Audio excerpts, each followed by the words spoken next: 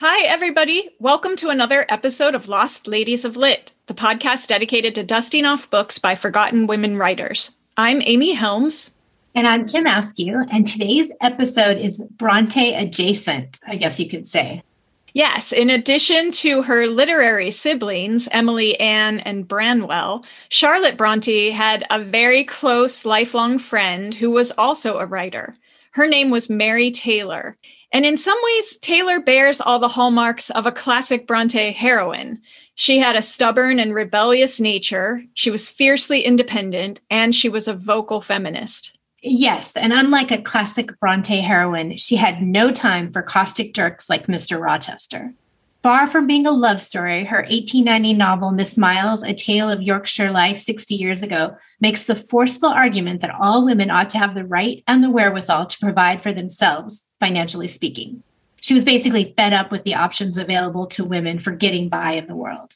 So it's no surprise that such a girl power-themed book would have strong female friendships at the heart of its story.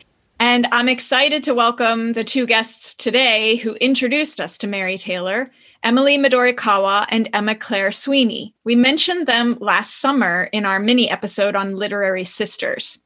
Right. And in that episode, we had put a wish out into the universe, just hoping these authors and friends might agree to come on the show. And we were so thrilled when they said yes. So without further ado, let's raid the stacks and get started.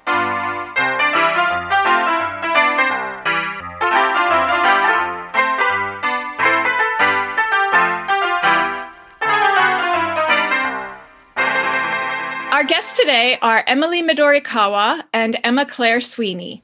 Emily's work has been published in The Washington Post, The Paris Review, Lapham's Quarterly, Time, and elsewhere. She is a winner of the Lucy Cavendish Fiction Prize, and her most recent book, which came out last year, is Out of the Shadows: 6 Visionary Victorian Women in Search of a Public Voice. She teaches at New York University, London. And Dr. Emma Claire Sweeney is a central academic at the Open University, where she chairs and designs undergraduate and postgraduate creative writing courses. She's won the Society of Authors, Arts Council, and Royal Literary Fund awards, and she's written for the Paris Review, Time, and the Washington Post. She was named an Amazon Rising Star and a Hive Rising Writer for her debut novel, 2016's Owl Song at Dawn. It was inspired by her sister, who has cerebral palsy and autism, and it went on to win a Nudge Literary Book of the Year. Together, Emily and Emma co-authored the 2017 nonfiction book, A Secret Sisterhood: The Literary Friendships of Jane Austen, Charlotte Bronte, George Eliot, and Virginia Woolf. In her foreword to this book, Margaret Atwood described the work as a great service to literary history. And I think I would just hyperventilate for the rest of my life if I got that kind of seal of approval. Also, A Secret Sisterhood was called an exceptional act of literary espionage by the Financial Times. So Emily and Emma, welcome to the show. That's a real pleasure and privilege. Thank you. I'm a big fan, as you already know, so it's really particularly great to be here. Okay, so Charlotte Bronte's friendship with Mary Taylor is one of the 4 main friendships you guys focus on in your book, The Secret Sisterhood. But it does sound, in reading your book, that it required some sleuthing on your part to kind of piece together their bond. I was wondering if you could tell us a little bit about the work involved with that. Yes, so this is Emily. So although Mary Taylor is by no means a household name, if you've read a biography of Charlotte Bronte or the Bronte sisters, you will have probably heard of Mary Taylor. She was a close friend of Charlotte Bronte and also of her sisters to some extent. But we were really interested in the literary influence that she had on Charlotte Bronte, both in terms of her creative output, but also really pushing Charlotte Bronte to establish herself as a professional writer. And we could talk more about the ways that Mary did that a little bit later in the interview. But it did, as you say, require some sleuthing. I mean, sadly, very few letters between the two of them have survived. Mary destroyed a number of these letters in a fit of caution, she said, which we can only assume she was concerned about the letters' incendiary contents. And Mary Taylor was not usually a particularly cautious person. So it really makes one wonder what was there. So, yeah, we had to find other ways of finding out about their friendship, looking at the letters that did survive, looking at other letters to other individuals who had hung on to the letters, and also other things that Mary Taylor had written later in life. Sounds juicy. Yeah. So what were you able to find out about their early friendship? Do you have any favorite anecdotes about them from their school days together? Yeah, it's Emma here. Sadly, they did not get off to the best start. It's actually a little bit heartbreaking reading about Charlotte Bronte's school years.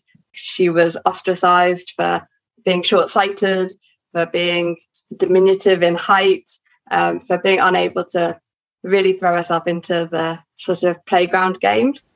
And Mary Taylor didn't seem terribly impressed by Charlotte Bronte when she arrived at the school. And from what we can gather, didn't seem to do anything to defend Charlotte Bronte against the other children's laughter. And then at one point they did have an interaction, and the story sort of gets worse because Mary Taylor apparently told Charlotte Bronte, "You are very ugly." This was something that really haunted Charlotte Bronte for years to come. And, she referred to it in later years. But at the same time, she did grow to really appreciate Mary Taylor's bluntness. She referred to the sincere and truthful language that her friend would use because they did become friends.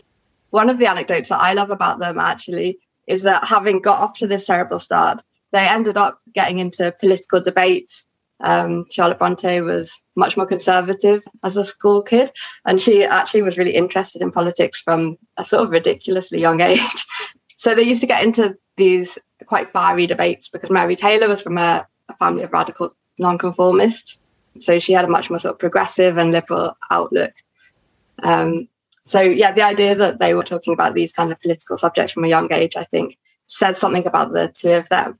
And it perhaps shines a bit of a different light on Charlotte Bronte, because I think we often think of her as sort of quite timid.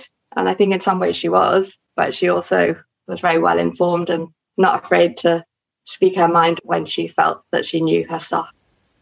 And there was also another young woman in the mix too, their other friend, Ellen Nussey. So how did Mary fit in along with Ellen? The three were very close, but Mary and Ellen were quite different individuals. Ellen was quite a gentle person, particularly as a schoolgirl. She was someone who was much more cautious than Mary Taylor. As we've already heard from Emma, Mary Taylor and Charlotte Bronte's relationship was much more robust. And Charlotte would go to Mary, to thrash out thoughts on issues of the day, or maybe actually just to try and get advice of what she should do in her own life. So I think Charlotte needed both of them, but for quite different ends, I would say. Yeah, and in some ways, you really argue that Mary was instrumental in helping Charlotte Bronte become the woman we now know and love. Is that right?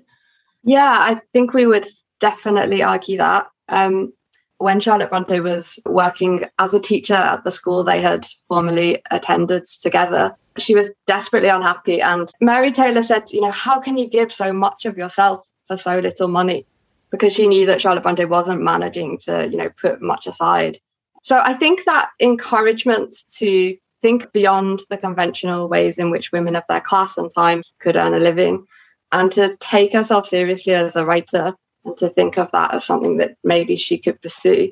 And then if we know anything about Charlotte Bronte beyond the Haworth parsonage in Yorkshire and the moors, we might know that she spent some time in Brussels in Belgium. And that was a trip that was sort of instigated by Mary in many ways. Mary had planned to go there and study, and telling Charlotte Bronte about this, inspired her to think maybe this could be an option for her too. And she talked about Mary giving her a wish for wings. So I think that sort of life beyond the sort of family was a life that Mary Taylor kind of opened up for her in many ways. And then, of course, the radicalism that was inspired by Mary Taylor, went on, we would argue, to shape a lot of the thought that we might associate with Charlotte Bronte in her later novels. She also kind of had like a tough love attitude toward Charlotte, and that leads into her response to Charlotte's novel, Jane Eyre. Can you talk a little bit about how she responded to that? Well, she responded in a mixed way, I would say. She did praise it as being, a wonderful work of art. She clearly could see there was literary merit with it. But really, something that she really wanted to take Charlotte Brontë to task for was, at least in Mary's eyes, she felt that she had not included a strong enough social or political message. She said to her, has the world gone so well with you that you have no protest to make against its absurdities? Now, this may have come as something of a shock to Charlotte. And I think, to us today, it doesn't actually necessarily feel like reasonable criticism, because although Jane Eyre had been hugely popular when it came out, it had also been quite controversial. And the very thing that it had been criticised for in some quarters was, challenging the status quo, presenting this woman who was not going to just fit in with the way things were done. And so I think all of that is there in Jane Eyre, but it was not perhaps right on the surface because it's all wrapped up in the storytelling. Mary, I think, wanted things to be on the surface. She wanted the political message, the social message to be right there where everyone could see it. That's exactly what she does with her book, Miss Miles. And so let's move on to this novel. Yes, so the subtitle of Miss Miles is A Tale of Yorkshire Life 60 years ago. The book came out in 1890, so we're talking, the 1830s. It's a book that looks at the whole community, but it specifically looks at some key female figures within that community. The Miss Miles of the title, so Sarah Miles, who's a working class young woman who seeks to better herself, although initially she doesn't even really know quite what she's pursuing with this idea of bettering herself, but by educating herself and trying to become independent. I won't go through all the different female characters, but two that I think are particularly interesting are Maria Bell, who is a clergyman's daughter who falls on hard times and then establishes herself as a schoolmistress and really tries to make a go of things that way. And her friend Dora Wells, who has actually got this quite dreadful family background in the sense that her mother has been left a widow and she remarries into a family really just with the aim of shoring up her own financial circumstances and for her daughter as well. And to some extent, this is successful, although not to the extent that she would have envisaged. But she also, brings her daughter into an environment that's extremely unwelcoming and really just a complete misery for Dora. And Dora really finds herself unable to extricate herself from this situation. And I think the friendship between Maria and Dora is particularly interesting because we do see aspects of Mary and Charlotte's own friendship kind of played out in the way that these two connect with each other. So I think it's interesting in terms of portraits of women of the time, but also anyone interested in the lives of Mary and Charlotte. So the setup is kind of these four women from four completely different circumstances, and she's sort of using each one as an example for, the difficulties that women face, including one of the ladies, Amelia, is from a wealthy family, but we see a reversal of fortune in her case. But really what Taylor is doing is exploring poverty and the workforce of the time and the fact that there were no safety nets. So a bad year at the mill meant, possibly the poorhouse or starvation for people. Yeah, she really gives this frightening vision of what can happen to women when they aren't able to support themselves. And yeah, it's the same threat does hang over the men in the book too, but there's this feeling that at least they have some agency in the situation that the women lack.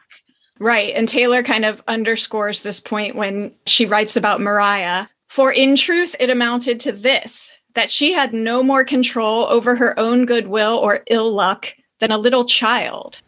So what, if anything, from Mary Taylor's own life would account for her being so fiercely focused on this idea of wanting women to be able to support themselves? I think a lot of this might stem from her relationship with her father. Her father had quite progressive attitudes towards marriage. He advised her not to marry for money and not to tolerate anyone who did. And that seems to be advice that she took to heart, and advice that, is quite extraordinary for the time. But also her father went from being a really quite well-off industrialist to mounting debts and bankruptcy. And so, Mary as a girl saw a real change in fortunes and, went from high level of comfort to having to take care, I suppose, in terms of not having new clothing and looking out of place with the sort of more fashionable children at school. And then when her father died and he had actually become bankrupt, there were tensions between her mother and her three brothers about the remaining property and assets and the division of those. So I suppose that situation would have really highlighted to Mary the vulnerability of women when they're reliant on their menfolk to earn the money and make the financial decision. Right. And let's get back a little bit to this character of Dora that you brought up, Emily. This is Mariah's best friend. Her mom has no other recourse to provide for them but to marry an abusive, evil husband. Dora says at one point, "From what terrible destiny did she rescue me when this was the price? Once a beggar, always a beggar," she seems to have thought, and then accepted her position and took the means that are supposed to make all things right for womankind, meaning, of course, that marriage was the only real option that she had. So, yeah, we mentioned Taylor complaining that Bronte had no doctrine to preach. Well, Taylor preaches in Miss Miles. Boy, does she. And oftentimes it's via Dora. She actually says to Mariah, "Darkness is ignorance, I tell you. It is what is recommended to us women. If people knew that the women in the churchyards were alive, those in the coffins, I mean, and were waiting for us to dig them up, do you think anyone would do it? No, they would not. They would say ladies did not want to get up, that they had all they wanted, and the men did not like them to get out of their graves." Yeah, she really doesn't hold back.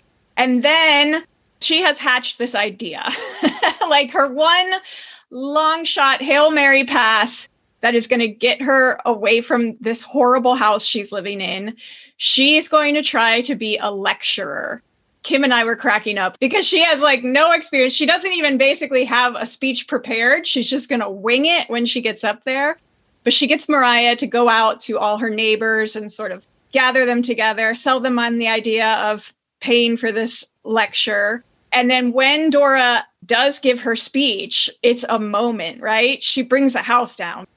And you really do get the sense that the people who have turned up for this speech, you know, they've basically come for the novelty of seeing this crazy woman getting up and giving a talk, which I think we do have to remember how unusual, how novel it would really be to see a woman standing up in public and speaking about anything really at that stage.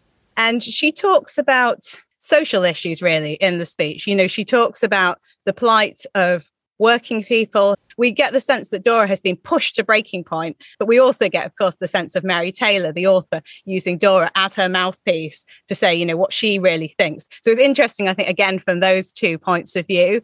And as you say, it's a speech that's extremely well received in the book, and it marks a complete shift in the way that Dora sees herself as a character, and it allows her to finally see a way forward in what has become, you know, a very long, drawn out, dreadful situation for her at home. Yeah. And so, like you said, the people in the town are not just skeptical, but a little scandalized by it too. And in fact, Mariah has this would-be suitor who is trying to win her heart. And he sends her a letter basically lecturing her about her friendship with Dora and saying, you should not be associating with this woman. It doesn't make you look good.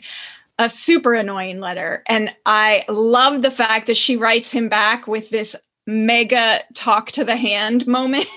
Yeah, Amy and I texted each other when we were reading that part, like, oh my God, this is great. She's like, no. And then also another thing that happens is Sarah punches her love interest in the face. So there's this visceral female strength happening in both these different ways and throughout the book. Do we know if any of this squares with Mary's relationships with men in real life? Well, it's hard to imagine that Mary was the kind of woman who would put up with any kind of mansplaining. And the kind of upbringing she had from her father, who encouraged her not to marry for money, probably set her up quite well for feeling that she had a right to some kind of equality and independence. I think she liked to be able to do the things that men might be able to take for granted. One of the lines from one of Mary Taylor's letters that I particularly love, and I think it gives a real sense of her character. She was talking about studying algebra, and she said, "It is odd in a woman to learn it, and I like to establish my rights to be doing odd things." I think that sort of sums Mary up, really. What a great quote. Oh, I love that. She sounds like just a spitfire. Yeah, I love her. In the book, I think Mary Taylor throws more than a little shade around at upper class women and even some middle class women. They don't always come across particularly well in the book. In fact, the young woman, Sarah, who's decidedly from a lower class, she has these great fantasies about being like a fancy lady someday. I want to be a fancy lady. And then she would always stop and be like, what do they actually do? Yes. And then people would kind of explain, well, they do this or this. And she's like, no, but I mean, what do they do? Yeah. I love those moments. Yeah, the more she found out about it, the more she was kind of like, I don't know about that. Yeah, there was a sense of how even people who are in relatively comfortable social positions can be trapped just by nature of being a woman and having so little agency, so little control over their own fortunes, other than marrying a rich man who may or may not treat you well. Whatever you say about Miss Miles, there is a strong social message to it. You can see what the argument is. And I think that could only really have been honed through her years of experience and years of thinking about the subjects that she wants to include in the book. Yeah, I kept thinking, like, why did it take her so long to write this? But then when you think about her life, it does make sense because she was working, basically. Mm-hmm. It's like any career woman having to try to write on the side. And we'll get into this in a moment, but let's back it up a little. So in the autumn of 1844, Charlotte received a letter from Mary that shocked her to the core. Mary announced that she was moving to New Zealand. And Kim, I couldn't help but think of the moment long ago when you told me that you were moving from LA to San Francisco. And I'm pretty sure we both burst into tears. Yeah. In that moment. Yeah, I'm sure we did. Luckily, Kim came back, but I know that feeling of like, oh my gosh, my best friend is leaving like halfway around the world. Luckily, San Francisco was a lot closer. Can you talk a little bit, though, why Mary made this move and why it was such a pivotal move for her? Well, she'd seen her brother make this intrepid move. And I think she had realised that in New Zealand, British social mores had not embedded themselves. The kind of conventions were more malleable. And so I think she thought of it as a place where she could be pioneering. She could be part of a process that was defining what that culture might be, for better or worse. And so on the plus side, as a British woman travelling there, she was afforded a huge amount more independence than she could have hoped for back in Yorkshire. So she ended up, building, I assume not with her own hands, but commissioning a 5-bedroom rental property to be built. So she was able to get this rental income in. She helped her brother with his import-export business, and she honed these entrepreneurial skills, which she then later used when a cousin of hers joined her in New Zealand, and the pair of them ran a shop together. All of these things would have been quite difficult for her to have engineered as a, middle-class woman in Britain at that time. And it was a pivotal moment for Charlotte Bronte too, I think. I mean, you two were talking about how devastated you were when you were going to be moving further apart. And I mean, Charlotte Bronte referred to Mary Taylor's news as feeling like a great planet falling from the sky. And so in a way, I think it was pivotal for Charlotte, just as it was pivotal for Mary, partly through hearing about this alternative way of life for a woman. And it feels to me that in some subtle way that shaped Charlotte's own thoughts about female independence. That makes sense. That makes complete sense. So when she got to New Zealand, that is when she supposedly started writing Miss Miles, maybe, even though she didn't finish it for 40 years. Is that right? Well, there is a letter where she talks about how she's working on her novel. She doesn't specifically call it Miss Miles. Perhaps it wasn't called Miss Miles at that stage, but I think it was this book or something similar to it. But even then at this stage, she says, she doesn't have that much chance to work on it. She was so busy with other things. You do get the sense that this is something that is being put quite on the back burner while she concentrates on doing other things, much as she would like to be more devoted to it, perhaps at least on one level. Yeah, she talked about how active work promoted her imagination and creativity, but it's hard to think that it didn't simultaneously make it difficult for her to find the time. She was busy with her business. She was busy with the sort of practical elements of life. And also, she did a lot of fun stuff. She was very intrepid in her sort of explorations. She was dancing till 3 a.m. on one occasion with her cousin. So I think she was someone who probably found that solitary occupation of, sitting down with pen and paper, something that was quite difficult to sustain when life was full of so many enticing distractions for her. And she was writing other things too. So we know in 1848 that she'd written 150 pages of a novel, which may or may not have been Miss Miles. But she was also writing a political book that she thought of as being, potentially seminal. She was writing radical articles, and these weren't published, but she didn't know they weren't going to get published at the time. So she was someone who, maybe she spread herself a bit thin when it came to the writing, or maybe you could say she just had a really rich and fruitful life. I think the latter. I'm going to go with the latter. I love that. But in the meantime, while she was in New Zealand, Charlotte Bronte died in 1855. And then not too long after that, Mary helped Charlotte's friend Elizabeth Gaskell with her famous biography on Charlotte's life. And in a way, her contributions to that kind of represented her first published work, you could say, because Gaskell ended up using a lot of what Taylor had written out. But in the end, Mary Taylor was not thrilled with the final result of that biography, right? Yeah, so Mary embraced the opportunity to work with Elizabeth Gaskell on the first biography because she wanted to show how Charlotte Bronte's life had been kind of inhibited and limited. She wanted readers, I think, to take a lesson from that and to see that there needed to be change. And I think she thought that the biography could act as a sort of catalyst. But unfortunately, although people did see that Charlotte Bronte had suffering in her life, it seemed that critics read her life as a depiction of Christian suffering and of a sort of heroine who had endured, and that she had been full of forbearance. So rather than seeing it as a kind of call to arms that women cannot be treated in this way in future and we must change things, it seemed as if Charlotte Bronte was being held up as this sort of mythical figure, as what women should aspire to. We should all be able to endure suffering with such forbearance. And Mary Taylor was even more cross when there were complaints about the first edition. For example, the head teacher of the first school that Charlotte Bronte attended, there was a sort of potential libel case being brought by the head teacher. And so Elizabeth Gaskell released a second edition with passages redacted and changed. And Mary Taylor felt that this was a real act of cowardice, and that for all its faults, the first edition at least contained truthful elements, whereas she felt that the changes in the second edition meant that it was a less reliable source.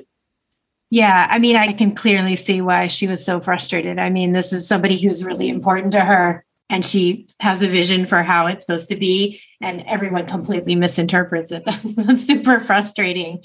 But yet she was bringing her own worldview onto Charlotte's life also. So then it's like, what is the right story? Yeah, that's true. So then Taylor returned to England in her 40s, and she ended up living what her neighbors described as an eccentric and independent life. When she was almost 60, she led a party of women on a climb of Mont Blanc in Switzerland. The women subsequently published an account of their 10-week adventure called Swiss Notes by Five Ladies. That is so cool. I mean, I don't know that I'd actually want to do it, but I would love to read about it. That sounds amazing. Yeah. Is there anything else you know about the later years of Taylor's life? As you've also just alluded to there, she was thought of as extremely odd, I think, in her local community, including by Ellen Nussey, her old school friend. She actually didn't live that far away, and she certainly subscribed to the view that Mary had become even more eccentric in her old age. But, she had the freedom to do this because she had come back having made enough money to, build her own house when she came back and set herself up independently. She didn't have anyone to answer to. So, as Emma talked about earlier, she liked to do odd things, and she now had the freedom to do that. And I think it also gave her the chance finally, after all these years of kind of putting it off, to really get down and finish her book, Miss Miles. It came out towards the end of Taylor's life. She was in her 70s. I think, she rightly realised that she probably didn't have that many years left, and she wanted to get this out into the world, before she was no longer able to do so. Of Miss Miles, I will say I don't think it's a perfect book. I think it had moments of brilliance. There were moments that stood out. There were also parts of the book that I'm like, nah, it's not a Jane Eyre level masterpiece, I would say. What do you guys think about that? How would you rate the book overall? And do you know how the book was received when it came out? Yeah, so I would agree with you. I don't think I would ever say to somebody, oh, forget about Jane Eyre, read Miss Miles instead.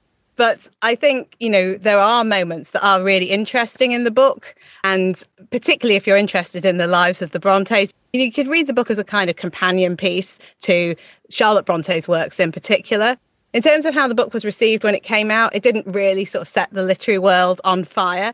I think it suffered in two different ways, though. As I already mentioned with the subtitle, it's a tale of Yorkshire life 60 years ago. So perhaps it was seen as a bit dated in some ways. Conversely, I think it was also a book that was quite ahead of its time in terms of its social message. So you could argue that it sort of fell down in both of those aspects, perhaps seeming a little bit old-fashioned, and also just talking about things that would have just seemed so strange to people at the time. And the way everything's just so there front and centre with Mary Taylor's work, I think it was probably like a little bit too much for readers of the time to take. It really was interesting to see all of her ideas about the oppression of women, basically. And just knowing that she was a friend of Charlotte Bronte, that is what makes it an interesting read, as you said. And I really loved reading your book, A Secret Sisterhood. Each of these 4 stories unfolded to me like a really riveting movie. And I could almost see some of these friendships being adapted to film somehow. I could see like a movie version of Harriet Beecher Stowe and George Eliot, which is crazy because they never even met, as you explain in your book. And that ties into Charlotte Bronte too, because apparently Harriet Beecher Stowe wrote to George Eliot and said that she was being visited by the ghost of Charlotte Bronte. And I loved George Eliot's reaction as just kind of like trying to be tactful. Like, I'm not sure how to react to this, but I really don't believe you. So anyway, I want to encourage everyone to read A Secret Sisterhood because I thought it was going to be like just, friendship pleasantries. Everybody's being so nice to one another, like we just love each other. We have such a bond. There is drama. There is bitchiness. There is betrayal. There's cattiness. There are poignant moments too. That's what I wasn't expecting out of your book. I thought it was amazing. Well, one of the things that really fascinated us was this notion that female friends, if they had moments of tension, moments of conflict, were kind of written off as being enemies or competitors. And yet all the really famous male literary friendships you could throw a stick at, Hemingway and Fitzgerald or Coleridge and Wordsworth, they'd all had these huge rows that it was possible as readers and as consumers of literature to accommodate into their friendships. As if, well, of course, ambitious, intelligent, creative men will have sort of fiery tensions. That doesn't stop them being friends or collaborators. Whereas with women, when they have these kinds of robust intellectual sort of bus stops, it's suddenly like, okay, that can't be accommodated into the friendship. And that was something we found really with all the pairs that we wrote about. There were moments of tension and conflict, and yet the writers themselves continued to consider themselves to be friends, even if later commentators decided that they weren't. I can picture you guys writing A Secret Sisterhood and how much fun that must have been in terms of making discoveries. And the moment that I'm thinking of is the Jane Austen, Anne Sharp. I think it was that story where there was like a little hidden envelope that you guys discovered within the binding of a book that no one knew was there. Yeah, it was a real highlight of the whole process for us. So I had gone to an archive on my own because we'd had to share out some of the research. And I had taken photographs of reams and reams of diaries that had been kept by Jane Austen's niece, who was taught by Anne Sharp, and then transcribed them over many, many, many, many weeks.